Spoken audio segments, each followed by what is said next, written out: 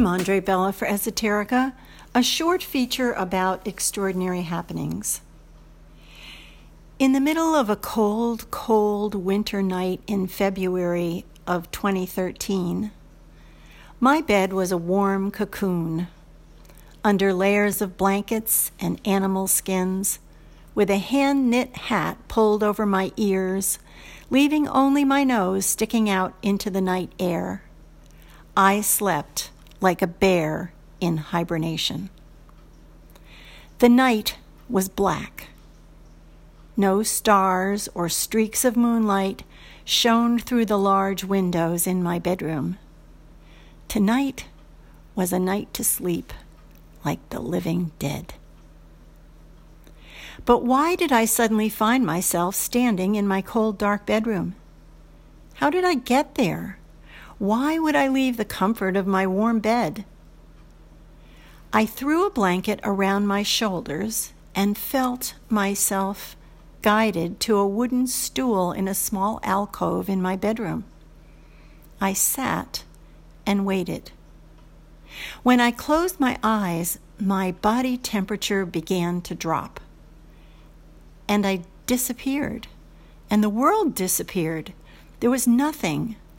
No thing, no time, total emptiness and peace. Later, getting back into bed, I felt a strange sensation of euphoria and total exhaustion. I crawled between the covers and laid my head on the pillow, feeling like one of the reclining statues of Easter Island, lying for centuries under its own weight. I slept like the living dead, a blissful sleep beyond time and thought. When I awoke in the morning, there was a crease on the side of my cheek from my pillow, suggesting that I hadn't moved a muscle during that strange sleep. Had I really gotten out of bed in the middle of the night, or was it just a dream? But the next night, the same thing happened. In the middle of the night, I found myself standing in the same place in my cold bedroom. Remembering how suddenly my body temperature had dropped the night before, I slipped on a full-length down coat with a fur-lined hood, sat on the wooden stool in the alcove, and waited.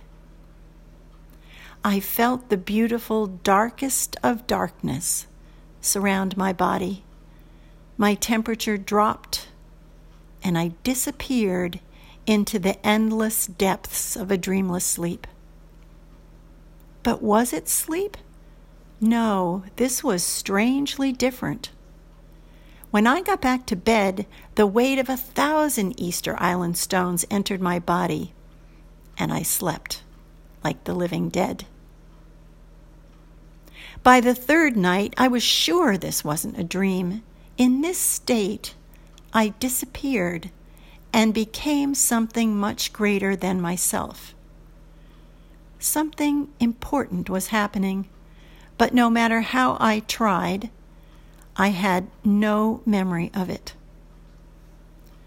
The fourth night, and the fifth night, and sixth and seventh night, and on through 10 nights, I wrapped myself in my down coat, sat on the wooden stool, and waited to disappear.